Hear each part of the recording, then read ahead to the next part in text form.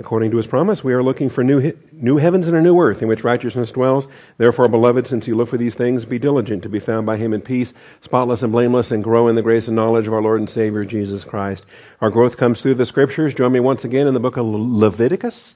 This is our first Sunday in Leviticus. All 4 hours are Levitical here today, as well as all the midweek services in the coming week. Tuesday night, Wednesday night, Thursday night, we continue in Leviticus. And then we wrap it up next Sunday morning with 2 Leviticus hours and then 2 hours of the book of Numbers. We finally escaped Leviticus 1 week from today during the lunch break. We'll come back in the afternoon for the 2 afternoon sessions. Next week we'll be done with Leviticus. But for now, we're still in the midst of the blessings as we are learning to love Leviticus. I mean it. We're learning to love Leviticus, okay? Because I have not loved it up until now, and it's part of God's Word, and I should love it. It might even rise. Right now, it hasn't made my top 65 yet, but it might. It might climb to the 65th or 64th spot even, depending on what happens here when we're done. And then, sad to say, Obadiah is going to be in need of some promotion as well down the road. All right. Last hour we were in chapters 7 and 8. Today, this hour we are in chapters 9, 10, and 11. This is the recording for day 52. Day 52, the priestly work and conduct. We saw the priests being ordained. Now we're going to see them begin their service, and we're going to see the first failure that takes place here in Leviticus chapter 10. So before we do get started, let's take a moment for silent prayer, calling upon our Father and His faithfulness to bless our time in the truth. Shall we pray?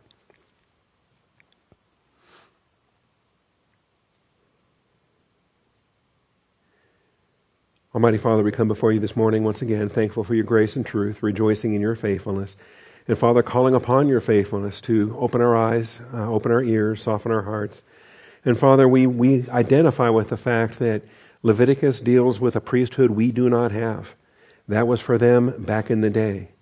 But Father, them back in the day were functioning under the shadows.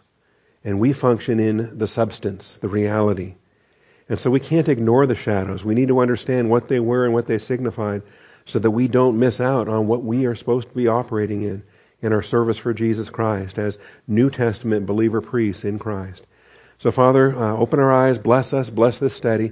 We thank you and we praise you, Father, in Jesus Christ's name. Amen. All right, so it came about on the 8th day that Moses called Aaron and his sons and the elders of Israel.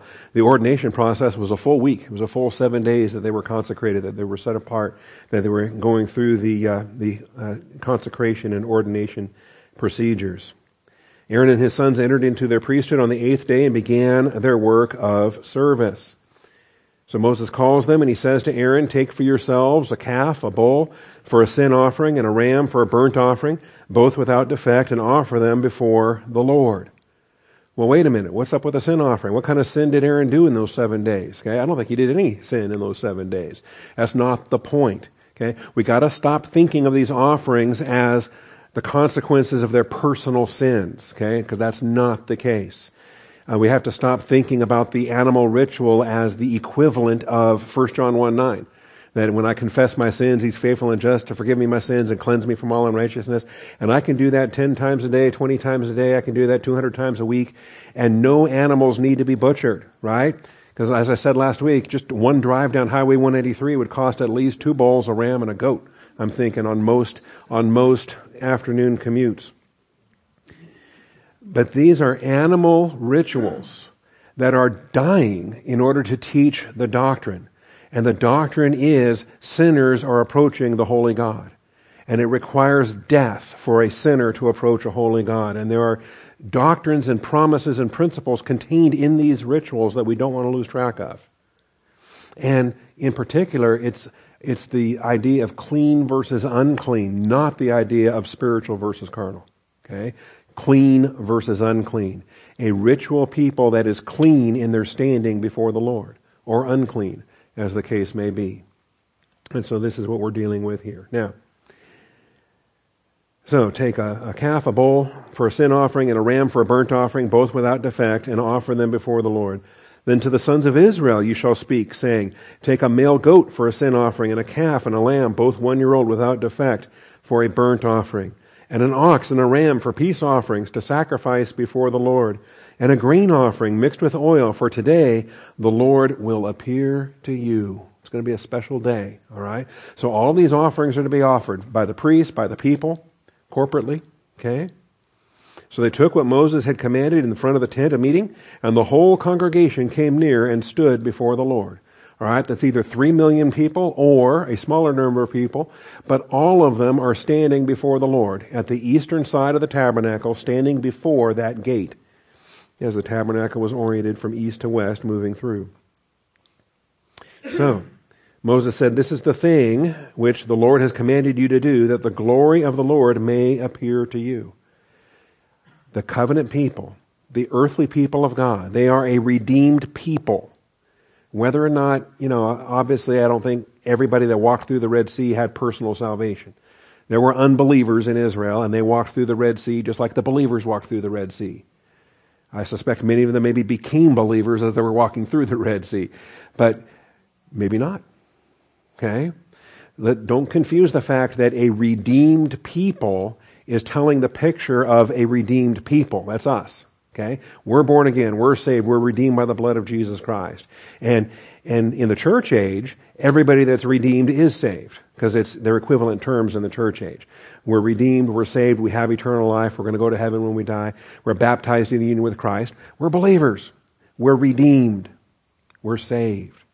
Now, in the Old Testament, don't lose the typology here, because in the Old Testament, you could have a body of redeemed people. They're the Jewish people. And every last one of them was brought out of Egypt, but that doesn't mean every last one of them had eternal life or that they were saved. Okay? And then they wandered through the wilderness, and then they entered into the promised land. These are shadow doctrines. The typology is painting the picture, but the reality is not necessarily present in those typologies. Do you know the high priest doesn't even have to be a believer? The high priest might be dying and going to hell. As long as his dad was the high priest before him, he becomes the high priest on the basis of an earthly requirement. It has nothing to do with being saved. And Israel in their stewardship, they were the covenant nation. That was their stewardship towards the Gentile nations, whether they were saved or not. The Jewish people were the steward people. So I think we lose track of that sometimes because we're so spoiled in the church age, where in order to become a steward, in order to become a servant of God, you have to be saved. It's the only way to become a part of the body of Christ. Anyway, we'll have more of that, I'm sure, in some upcoming lessons. They need to offer sin offerings for their own behalf before they were able to offer sin offerings on behalf of the people. And as described here in verse 7 and verse 15, Moses said to Aaron, come near to the altar and offer your sin offering and your burnt offering, that you may make atonement for yourself and for the people. Then make the offering for the people, that you may make atonement for them, just as the Lord had commanded.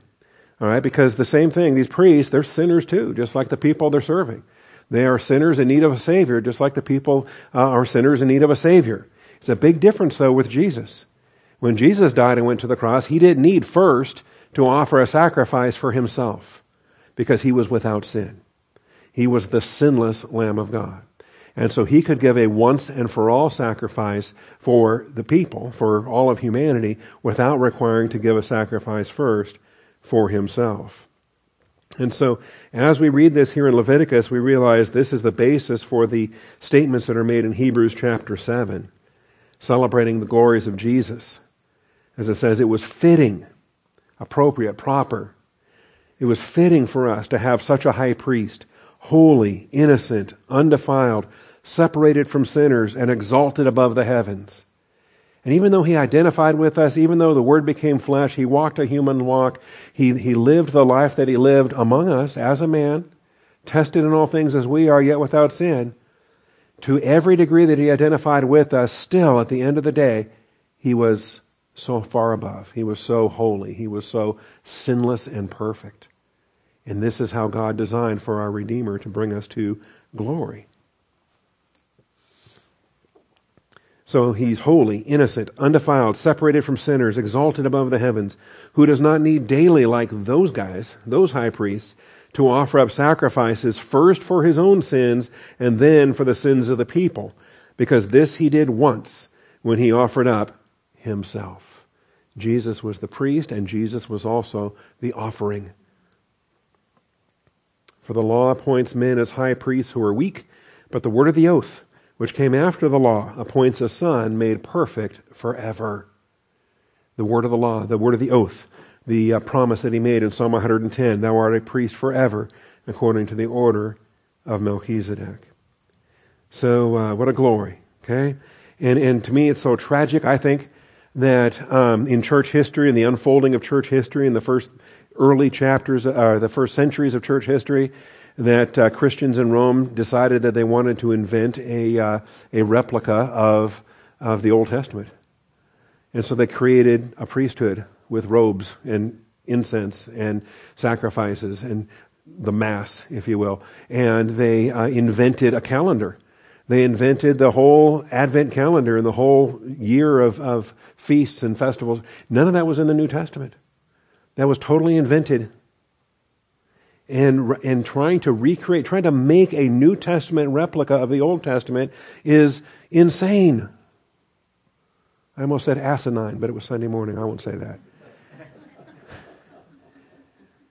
Making a replica of something that was in itself a replica. The Old Testament, the tabernacle was a replica of the heavenly reality. We are the heavenly citizens functioning in the heavenly reality. Why would we create a replica of a replica? How dumb is that? Make a photocopy of a photocopy, and the quality gets worse every time. We serve in the heavenly realities. It's a glorious thing that we have. All right, back to Leviticus. And as far as the rest of this chapter goes, we're going to skim through it. I want to get to 9 and 10 and 11. I want to get to 10 and 11. We're in 9 right now. So Aaron came near to the altar, slaughtered the calf of the sin offering, which was for himself. His sons presented the blood to him, and he dipped his finger in the blood, put some on the horns of the altar, poured out the rest of the blood at the base of the altar. The fat and the kidneys and the lobe of the liver and the sin offering. We've been having fun with fat. All fat belongs to the Lord. Okay? Nobody eats the fat. It all goes to God. The flesh and the skin, however, he burned with fire outside the camp. Then he slaughtered the burnt offering, the olah, as we studied it. And Aaron's sons handed the blood to him, and he sprinkled it around on the altar. They handed the burnt offering to him in pieces, with the head offered up in smoke on the altar. Also washed the entrails, the legs, and offered them up in smoke with burnt offerings on the altar. They had to be washed first, the entrails and the legs. Then he presented the people's offering, took the goat of the sin offering, which was for the people, slaughtered it, made an offering for sin like the first, presented the burnt offering, offered it according to the ordinance, presented the grain offering, filled his hand with some of it. Remember, it was the handful that was the memorial portion before the Lord. So filled his hand with some of it and offered it up in smoke on the altar, besides the burnt offering of the morning. Then he slaughtered the ox and the ram, the sacrifice of peace offerings, which was for the people. And Aaron's sons handed the blood to him, and he sprinkled it around on the altar. As for the portions of fat from the ox and from the ram, the fat tail and the fat covering and the kidneys and the lobe of the liver, they now placed the portions of fat on the breasts, and he offered them up in smoke on the altar. But the breast and the right thigh Aaron presented as a wave offering before the Lord, just as Moses had commanded. We're not done. This is a long day, okay? It's a long chapter, all the detail, but it's here for our edification, it's here for our blessing. Then Aaron lifted up his hands toward the people and blessed them. And he stepped down after making the sin offering and the burnt offering and the peace offering. Now we highlighted this. There's a gap in the use of barak and baraka, bless and blessing. It's used repeatedly in Genesis. It's used repeatedly in Deuteronomy and following. But there is a real gap in Exodus and Leviticus and Numbers where we don't have the verb barak, to bless, or we don't have the noun baraka, the blessing. It's really rare that we encounter it. We had it in Exodus when Moses blessed the people at the beginning of at the completion of the tabernacle. Now we have Aaron blessing the people. Lifted his hands toward the people, and he blessed them. And he stepped down after making the sin offerings and the burnt offerings and the peace offerings. So understand, there is a power in these blessings. The Lord bless you and keep you. The Lord make his face shine upon you. And when you state these things, okay, as the vested, anointed high priest of the nation of Israel, those words have power. Not because you have power, but because God is using you in this capacity. Likewise, so too does a cursing. That's why we have to be so careful. Invoking the name of God in a curse. Right, so Moses and Aaron went into the tent of meeting. When they came out and blessed the people, the glory of the Lord appeared to all the people. This is the Shekinah glory. The word Shekinah doesn't appear in the Bible, but it's an Aramaic term that was used by the rabbis as they were commenting on the Torah. They called it Shekinah. It's the visible, tangible, the physical universe representation of God's glory. And it is light, it is bright, it is powerful, it is deadly. And as the Shekinah glory stood before the people, then fire came out from before the Lord and consumed the burnt offering, the portions of fat on the altar. And when the people saw it, they shouted and fell on their faces. I don't blame them. I'd be wondering what took you so long, When the Shekinah showed up, I'd be down there. I mean, just how intimidating is that? How glorious is that to put deity in contrast with humanity? And then not only is it appearing before you, I think maybe it just takes a moment of shocked realization when you realize, wait a minute, I'm not dead yet, How can I be in the presence of glory and still be alive? And then in that moment where you haven't quite realized that you're still alive, then the fire comes out and consumes the offering here. And then, okay, look, time to fall on our face. We shouldn't be here. What are we watching this for? And how privileged are they? Okay? And don't ever, I think we minimize this and we need to stop. Okay? Because, yes, if we're going to compare Israel with the church, there's no comparison. And I wouldn't trade places with them any day of the week. I'm so glad I'm in the church age. I'm in the reality, the substance. I'm baptized in a personal union with Jesus Christ. I wouldn't trade the church age for Israel. But in drawing that contrast, we lose sight of the fact that the real contrast here is Israel compared to all the Gentile nations on the earth. Compared to the Canaanites, compared to the Egyptians, compared to the Babylonians, compared to every other people group. 70 people groups in Genesis chapter 10. In the table of nations, 70 people groups. The Gentile people groups, and none of them had the Shekinah glory living in their midst like Israel has in the descendants of Abraham, Isaac, and Jacob. And so, for a covenant nation to stand before the Lord, to see that fire come forth, is powerful. And they're going to be telling this. The ones that were there that day are going to be telling it. The ones that, were born too late and couldn't be there that day, they missed out. Okay? It's the ones that were there to see this and the testimony that they can offer on those occasions. So Aaron's first sacrifice was not consumed by a natural fire, but the fire of God was used to make a very lasting impression. And these things happen on occasion, like in 1 Kings when Elijah and the prophets of Baal, and it was not a normal fire because he'd soaked it with water. He was taunting the Baal prophets. He was taunting the priests and prophets of Baal that couldn't get their fire lit. And then here comes this fire from God from heaven. And then 2 Chronicles 7:1. When Solomon had finished praying, fire came down from heaven and consumed the burnt offering and the sacrifices, and the glory of the Lord filled the house. So, about a 400-year gap between Moses in the tabernacle and Solomon in the temple. But the same procedure repeated. It was fire from heaven that consumed the sacrifice at the dedication of Solomon's temple. All right, so we have a very lasting impression. How long lasting? From Leviticus 9:24 to Leviticus 10:1. That's how long the lasting impression was for Nadab and Abihu. Not long at all. We got a little bit of white space. We got a paragraph heading, a chapter heading, and a pericope blurb. All right.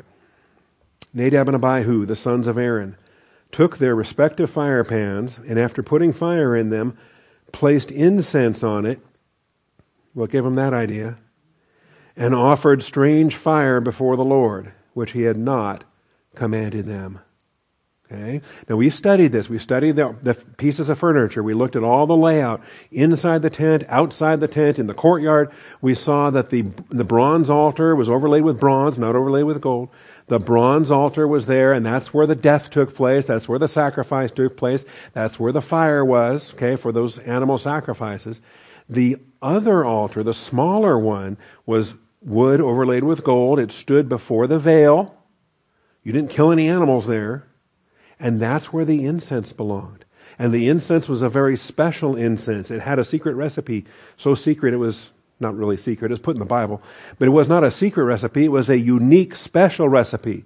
In fact, on pain of death, no one else was to replicate that incense formula. No other perfumer was trying to create a temple proximity type. It had to be unique. Only the altar of incense received only that incense. And so now here's Nadab and Abihu, who are winging it. They're throwing in their own little twist. What gave them this idea? Why did they think it was appropriate to transgress the instructions they'd been given? They'd been given precise instructions, very detailed instructions, so much so that most of us got bored reading all of those instructions.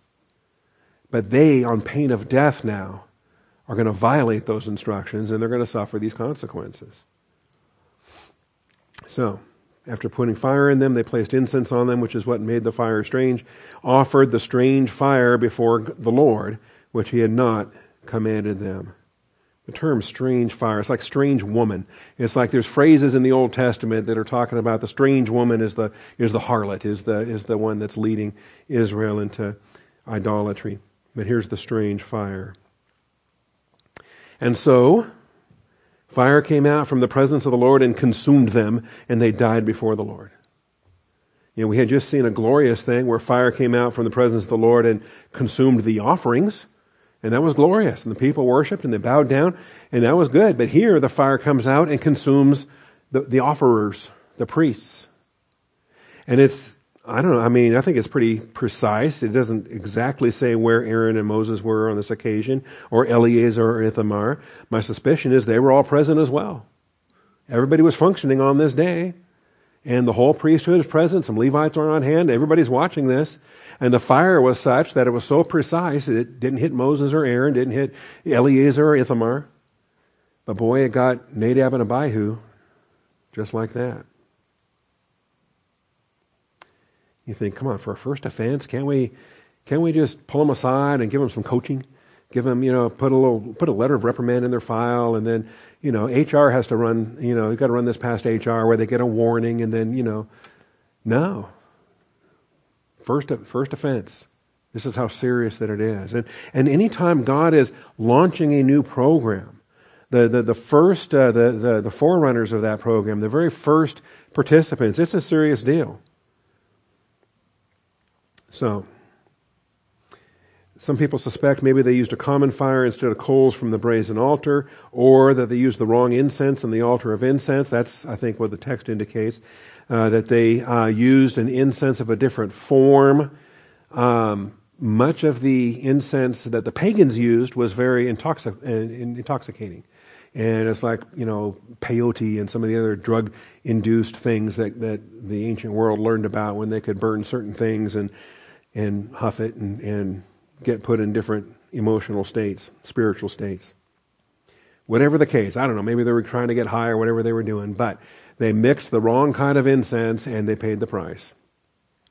Fire came out of the Holy of Holies and consumed Nadab and Abihu immediately.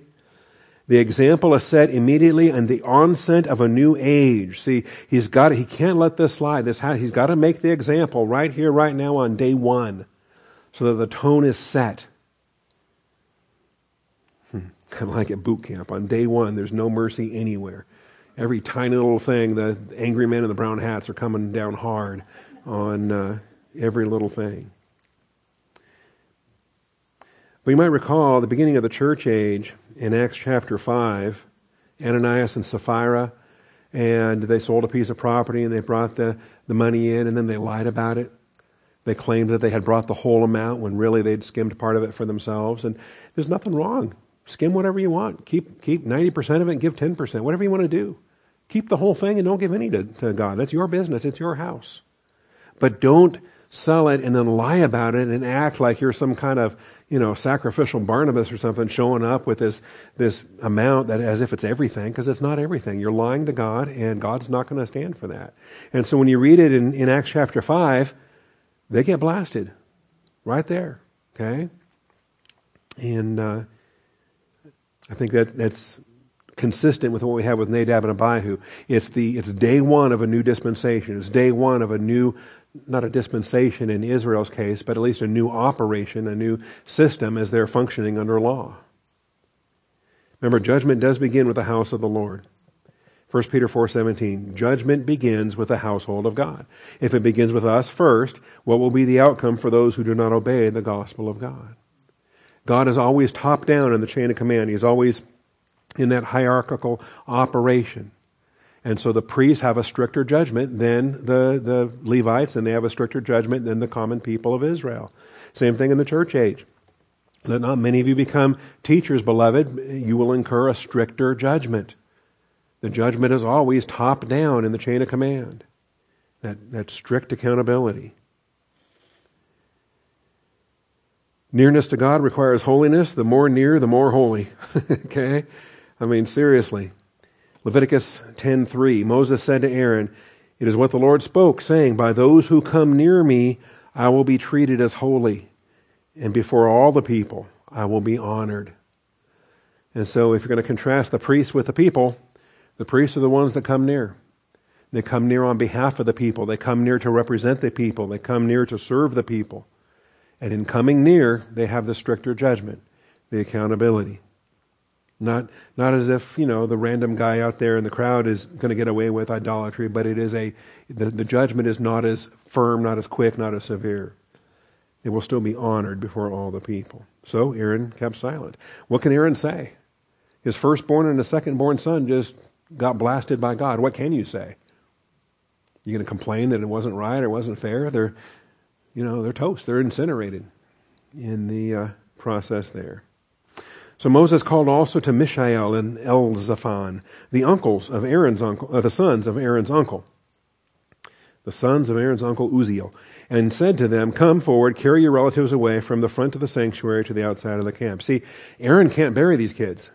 He cannot touch a dead body. He and his brothers can't. They've got to maintain their ceremonial holiness. So now it's Uncle Uzziel and his kids.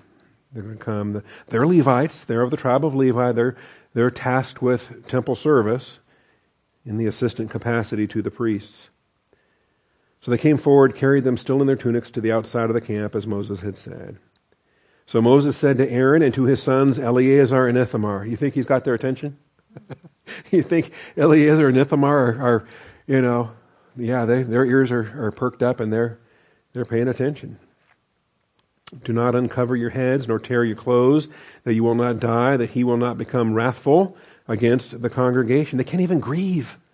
Normal human grief at a funeral with the death of a loved one, they are banned. Show no grief because these brothers were idol worshippers. These brothers were evil. But your kinsmen, the whole house of Israel, shall bewail the burning which the Lord has brought about. So the nation of Israel will have the weeping and the grieving and the gnashing of teeth on their behalf. You shall not even go out from the doorway of the tent of meeting, or you will die. So you're on duty. You can't even leave work. You can't leave work early. You're on duty.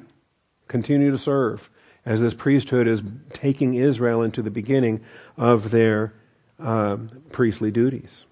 So they did, according to the word of Moses. All right, then we get to verses 8 and following. Levites were tasked to bury Nadab and Abihu, while Aaron, Eleazar, and Ithamar continued on in their spiritual service and responsibility. And I think this is, Jesus even addresses this when he tells the man, "Follow me and allow the dead to bury the dead." But the pattern comes under Mosaic law, with the death of Nadab and Abihu there in Leviticus chapter 10. All right.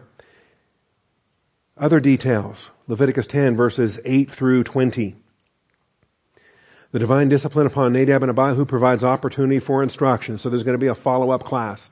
There's going to be the opportunity to speak to Aaron and to his sons, to make it extra clear what's expected of this priesthood and how it is that they can serve the Lord in this way. First item is not to get drunk.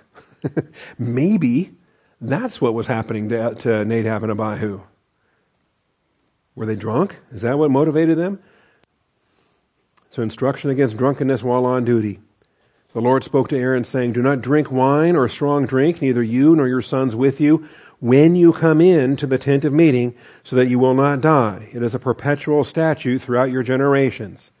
Notice it's not a 100% ban. It's not a teetotal command. But while on duty, when they put on their priestly robes and they go to work in the tabernacle, all right, they can't be drinking either wine or strong drink. A perpetual statute throughout your generations, and so as to make a distinction between the holy and the profane, and between the unclean and the clean. So there's no ban on non-priests from drinking. Somebody from the tribe of Reuben or the tribe of Benjamin or whatever. There's no ban against alcohol. The ban is against drunkenness. Same thing in the New Testament. The sin is drunkenness. The sin isn't drinking. If so, then Jesus was a sinner, because Jesus drank wine.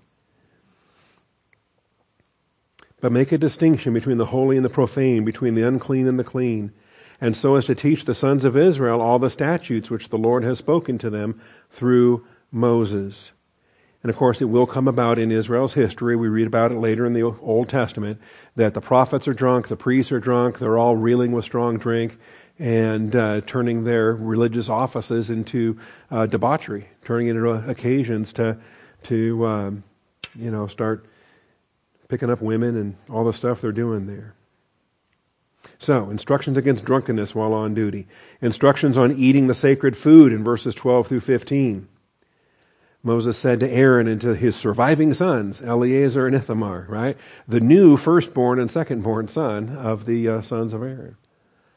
Take the grain offering that is left over from the Lord's offerings by fire and eat it, unleavened beside the altar, for it is most holy.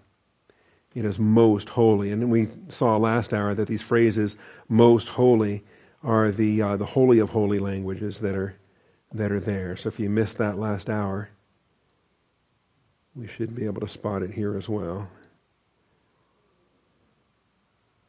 There it is.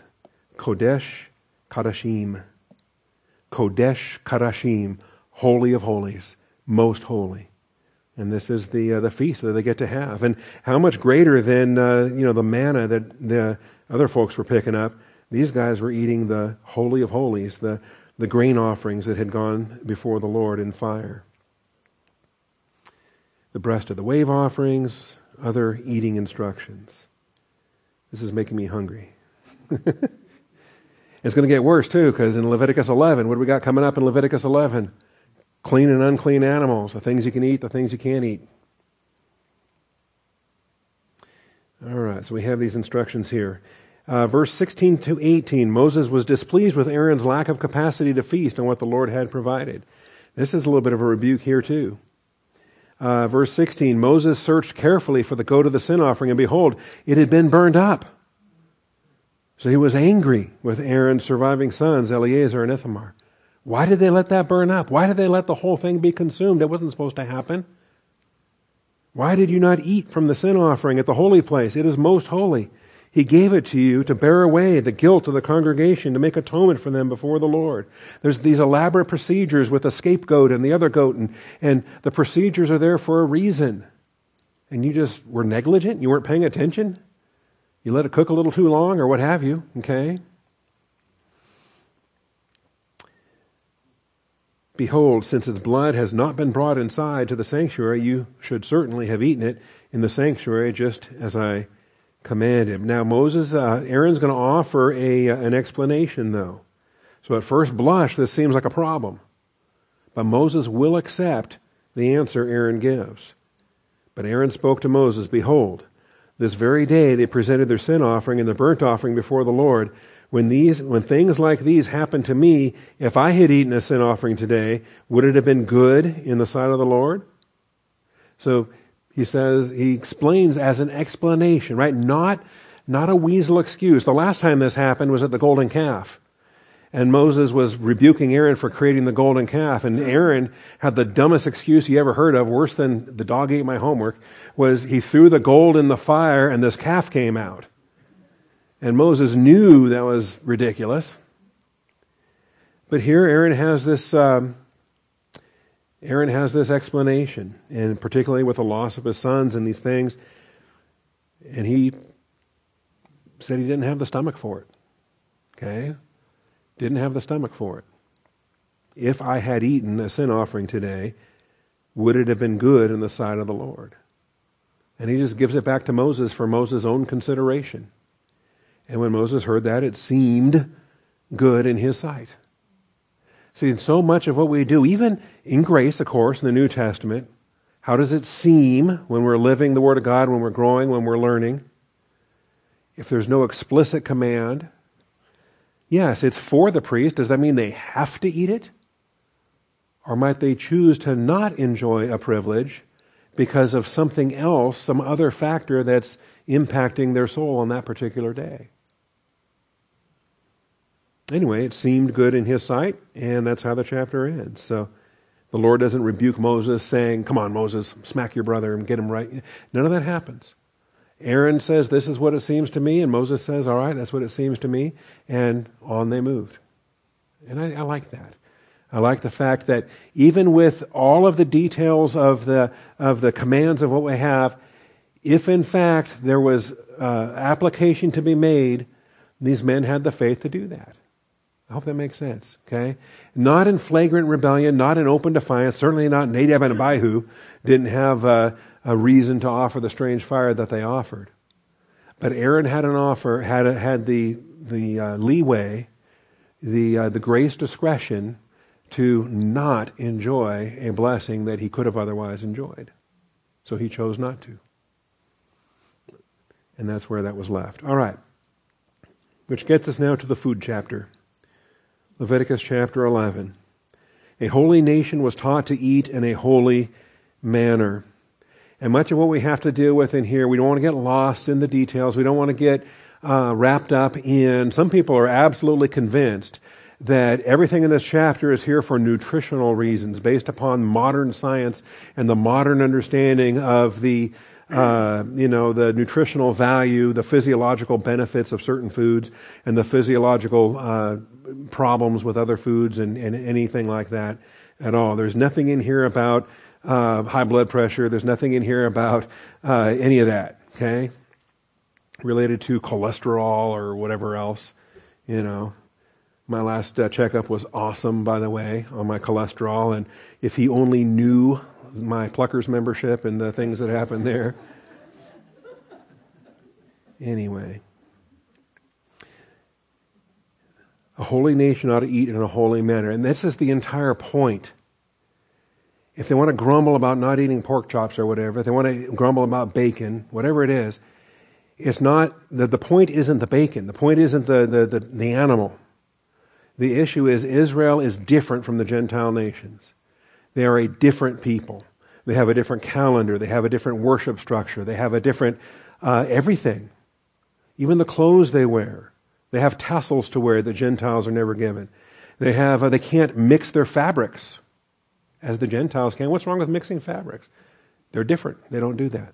Okay? Just like circumcision. They're different from the Gentiles. And the food they eat is different than the Gentiles. Just for the sake of being different is part of the discipline. It's like, why can't Adam and Eve eat from the tree of the knowledge of good and evil? Because God said so. That's why. That tree is different. And so when God draws the differences, we say, yes, sir, and we abide by the differences. It's what God has chosen. And all the rest. Okay, and if we want to start playing games with it, if we want to start messing with it and saying, well, what if, can I mix this? What if? Technically it's not violating if I blend this, is it, right? Why do you want to? Why are you asking that kind of question? Why are you even asking that question in the first place? It kind of betrays your interest in defying the will of God, honestly. You're trying to find a way to approach the line without stepping over it. How close can you get to it? I mean, you really like playing with fire? All right. Old Testament dietary restrictions for the Jewish people is sometimes considered odd by modern readers. It ought not seem odd at all, given that God's first ever law given to humanity was a dietary restriction. You know? I mean, fundamentally, don't eat from the tree of the knowledge of good and evil. So why do we think these dietary restrictions are strange? Also, the distinction between clean and unclean was known as early as the days of Noah. Remember, he took clean animals on the ark so he could sacrifice them after the flood. They knew about clean and unclean animals centuries before Leviticus was ever written. The Gentiles knew about it before there even were any Jews. The concept of what's clean versus unclean was appropriate for those that were approaching God, even in the dispensation of the Gentiles. This was true. There were clean animals and unclean animals even when they couldn't eat any of the animals. Even though humanity's diet was strictly plant-based. Remember at the very beginning, from Adam and Eve all the way down to the flood, it was plant-based diet. After the flood is when they were given the animals to eat as well. Genesis 1, verses 29 and 30. Once the animals were added to humanity's diet, no animal prohibitions were ever given. Notice they get off the ark, the flood is complete, and God says, every moving thing that is alive shall be food for you. I give all to you as I gave the green plant. So that's everything. That doesn't distinguish between clean and unclean. That doesn't say don't eat pork. It just, for the Gentiles before Israel, anything that moves, any animal you can eat just like the plants. Okay? Only you shall not eat flesh with its life, that is its blood. The stipulation being the perversion of consuming blood was out of bounds because of the doctrine of what the blood represents. So, the idea of unclean animals that affect... So the Gentiles, Noah understood clean animals for sacrifice and unclean animals inappropriate for sacrifice. He knew the clean versus unclean for sacrificial purposes, but then once they were allowed to eat the animals, it didn't matter. Whether it was a clean animal or an unclean animal, they could eat whatever they wanted. And the Gentiles still to this day can eat whatever they want. And of course in the church age, we're neither Jew nor Gentile. We can eat whatever we want. It's sanctified by means of the Word of God and prayer. All right, rule of thumb. This governs the entire chapter, at least for the land animals. If it has a split hoof and chews the cud, it may be eaten. So Leviticus 11, verses 2 and 3. Speak to the sons of Israel, saying, these are the creatures which you may eat from all the animals that are on the earth. Whatever divides a hoof, thus making split hoofs, and chews the cud, among the animals that you may eat. Okay, so that's the rule of thumb. And it's going to be explained in the following verses, and then there'll be some stipulations coming in for some of these other animals. But that's the basic rule of thumb. By the way, what's a cud? Again, if that's not a word that you use on a daily basis, then feel free to right-click it and select the word cud, and then pull it up in a dictionary. You should have several dictionaries there. See, chewing the cud. Ruminate. Some animals are called ruminates, and the verb to ruminate means you're chewing the cud. One of the marks of cleanness in the quadruped given in Leviticus 11:3 and Deuteronomy 14:6. And that doesn't exactly define it or give the... All right, basically they swallow twice and they chew. They swallow the first time, it goes into one stomach, they barf it back up, they chew it some more, it goes into the other stomach. Okay? I'm not hungry anymore, by the way. This should ruin my whole appetite. There are some neat dictionaries, though, that really get gruesome when they define this stuff. Here we go. Cud. Partly digested food returned from the first stomach of ruminants to the mouth for further chewing. Okay? But see, the concept is beautiful. It is. I love this concept. And I want all of us. So a message has gone forth. You're eating here today. But don't stop today. You know what I want you guys to be doing tomorrow? Chew on it some more. Chew on it some more. If there's a doctrine and you think, I'm not really sure about that, well, when you get home, barf it up a bit and chew on it some more. And when you're chewing on the doctrine, here's the thing, it's glorious. All right, well, we can have some fun with that too. See, right away, this is making Leviticus, we're learning to love Leviticus. It's rising through the ranks. I don't think it's 65 anymore. I think it's risen up a little bit. So that's the rule of thumb. Camels are excluded. Who wants to eat a camel anyway? They stink. Rock badgers, rabbits. Although they chew the cud, they do not have the split hoof. So you got to be careful. They got to have both requirements must be met. Nevertheless, you are not to eat of these among those which chew the cud or among those which divide the hoof. The camel, even though it chews the cud, it doesn't divide the hoof, so it's unclean. Both requirements have to be true.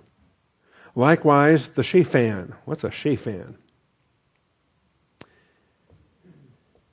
Footnote.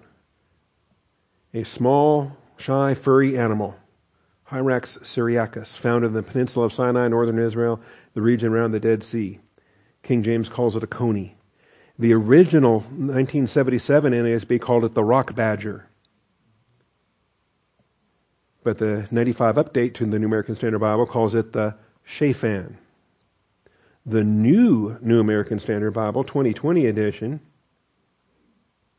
which I just bought the other day,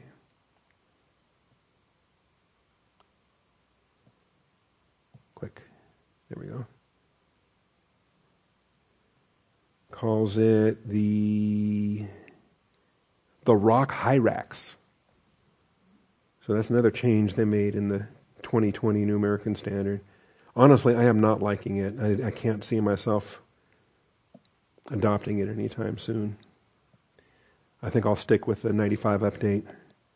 After 6,300 sermons, I don't think I'm going to switch anytime soon to something I'm not comfortable with. All right. Camels are out of bounds. Rock badgers are out of bounds. Rabbits. What's wrong with rabbits? Can we eat rabbits? Rabbits are good. Rabbits are tasty. Kevin's raising rabbits. It chews the cud, but it doesn't divide the hoof. It's unclean to you. And the pig, break my heart. No ham, no bacon, no pork chops. Although it divides the hoof, thus making a split hoof, it does not chew the cud. It's unclean to you. Okay? And don't even try to combine a rabbit with a pig and blend that together. You can't take the hoof part and the cud part and no.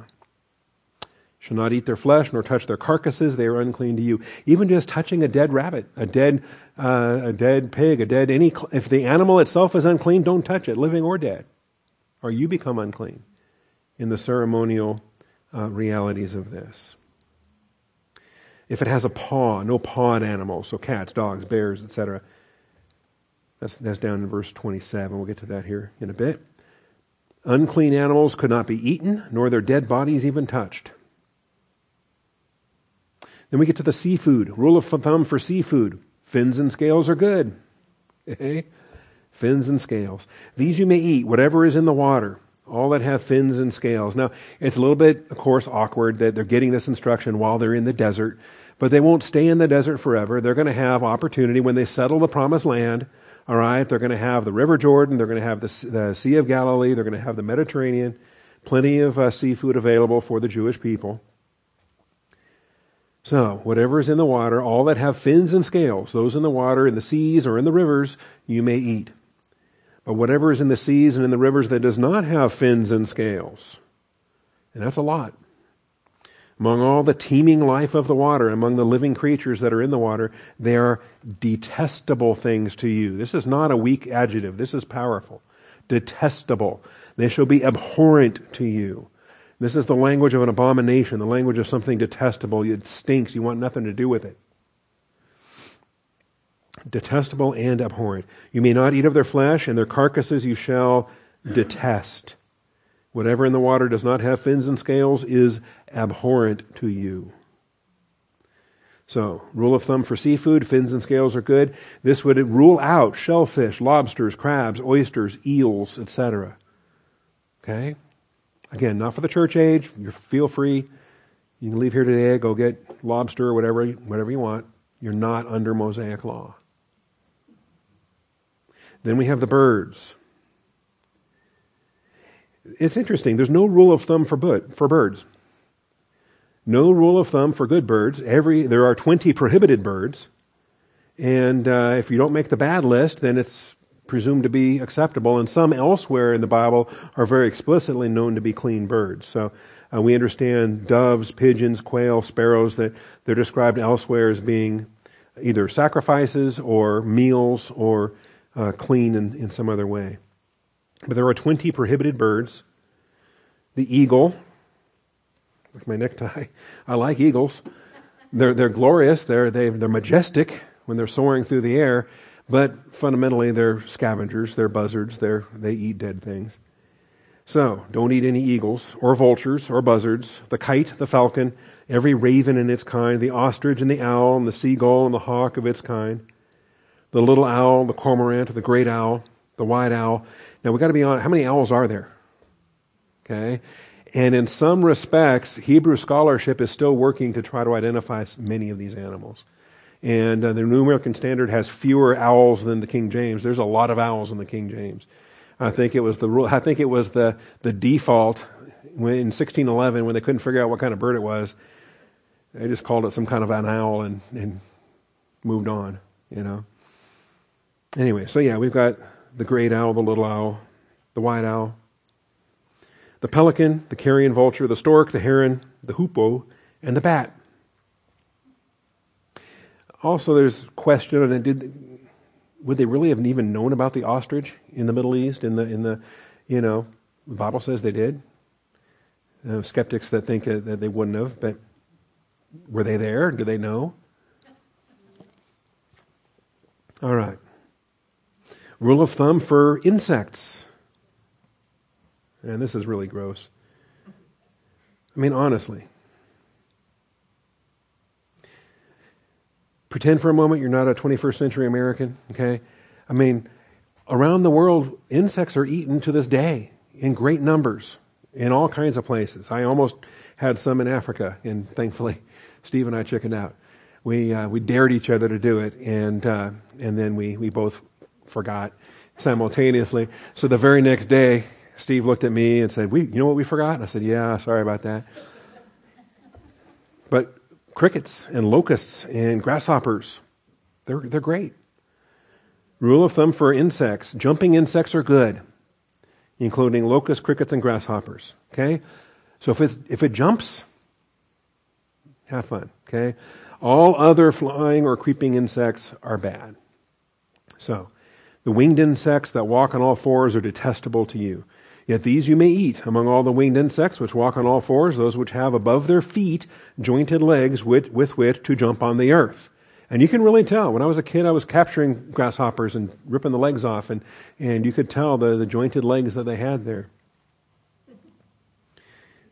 These you may eat. The locust in its kind, the devastating locust in its kind, the cricket in its kind, the grasshopper in its kinds.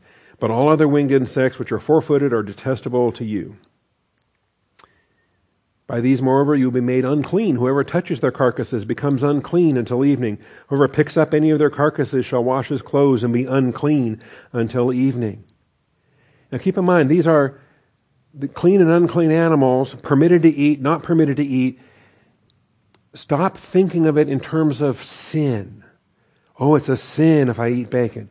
Okay? No, it's unclean. And it makes you unclean.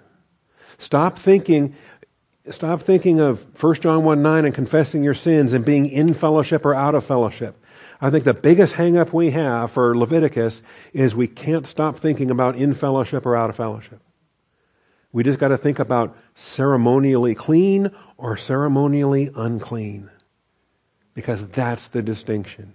And only the ceremonially clean can function within the covenant nation of Israel on the Sabbath, on the feast days, at Passover, on the holidays, on any of the special sacrifices that are offered.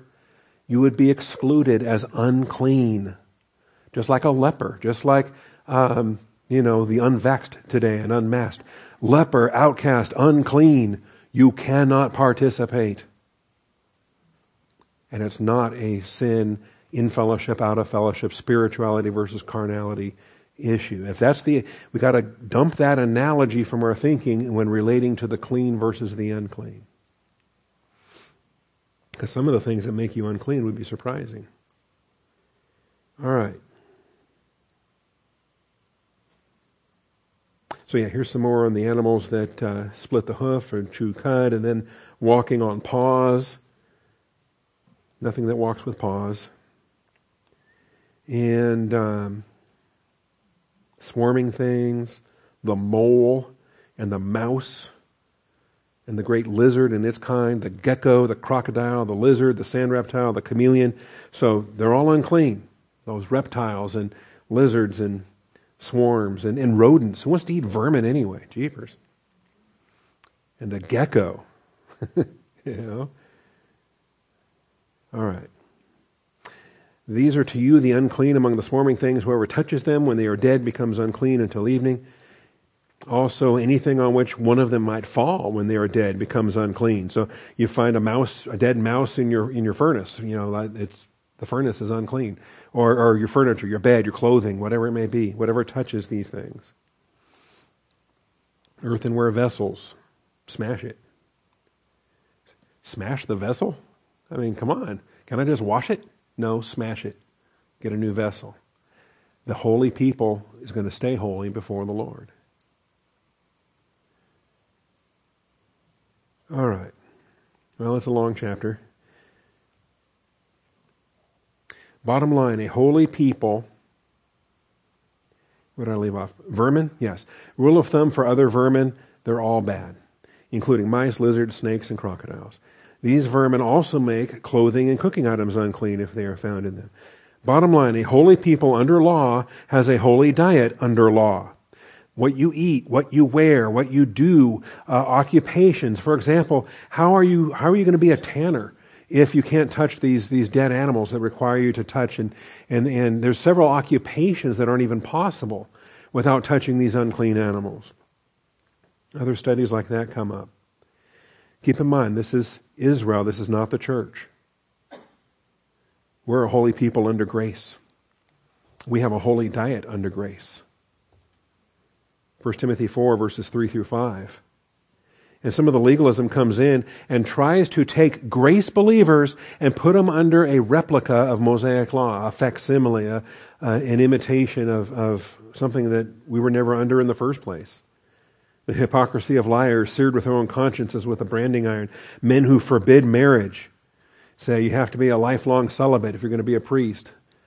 What's that? We're not designed to do that. Forbidding marriage. Advocate abstaining from foods which God has created to be gratefully shared in by those who believe and know the truth. Say you got to have fish on Friday. Why? Because we said so. Well, wait a minute. Where's that in the Bible? Abstaining from certain foods or drinks. God has created to be gratefully shared in by those who believe and know the truth. For everything created by God is good, and nothing is to be rejected if it is received with gratitude. If you're thankful for it, if you like it, if you want it, praise God. Enjoy it. If you don't like it, you don't have to eat it. Okay? If you can't eat it with thankfulness, then don't eat it. Eat what you want to eat. Remember, the kingdom of God is not eating or drinking, it's righteousness. It's the reality that we have in the church age. Acts chapter 11 is when we have the explicit abrogation of the dietary laws as Peter is getting this doctrine from the Lord. And you can read through that, verses 5 through 18. And as you read through that, notice the Lord is giving clear instructions that it's the dietary restrictions that are being abrogated. Nothing at all in here is abrogating the sexual perversions from Leviticus. Okay? But you will encounter people to this day that will tell you that homosexuality is now in bounds, that all of those perversions from Leviticus were all set aside. And they'll try to use this as their principle. that, well, do you eat bacon? As if somehow me eating bacon gives them license to fornicate with homosexuals. Okay? Acts 11 abrogates the dietary restrictions for the spiritual reasons that it does to church-age believers in grace, and it has nothing else to say about any of the other holiness items in the book of Leviticus. We've got to be clear on that.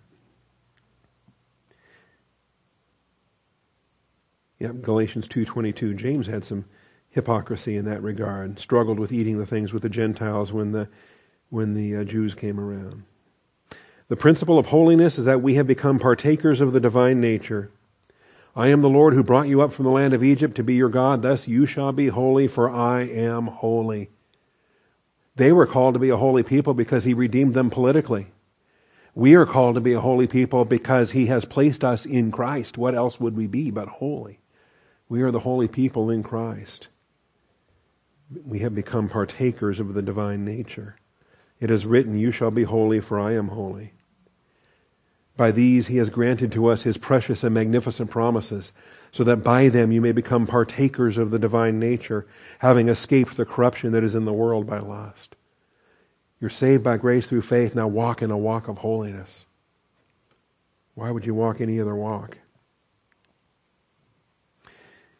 This is why God the Father disciplines us. Hebrews 12:10. Earthly fathers discipline us for a short time, as seemed best to them. But God the Father disciplines us for our good, so that we may share His holiness. When we start to drift in our holiness measure, when the holiness element is diminished, God says, I know how to ramp that back up again. It's His divine discipline in our lives. All right, well, that's Leviticus chapter 11. We're going to adjourn for our lunch break. This afternoon we have 2 more sessions. Day 53. We'll start with chapter 12 and get us partway through chapter 14, dealing with moms having babies. You don't sin when you have a baby, but you are unclean. And then we have second session this afternoon, the Day of Atonement. That's the rest of chapter 14, and it covers chapter 15 and chapter 16. So it's a huge, huge chapter in Leviticus is the Day of Atonement. Father, I thank you for this day. I thank you for the blessings we have to assemble together. I thank you for the Through the Bible format, Father, and it is a lot of teaching, Father, but you're so gracious to take us step by step, chapter by chapter, a little here, a little there. Father, we just thank you and praise you that we have this blessing to be reading the Bible 7 days a week, to be receiving instruction 7 times a week, Father, to be growing by leaps and bounds. And we're just so thankful, Father. This is our 8th Sunday, 7 completed weeks, 45 more to go. You have been faithful each step of the way. We thank you for that faithfulness. We give you the praise and the glory, Father, in Jesus Christ's name. Amen.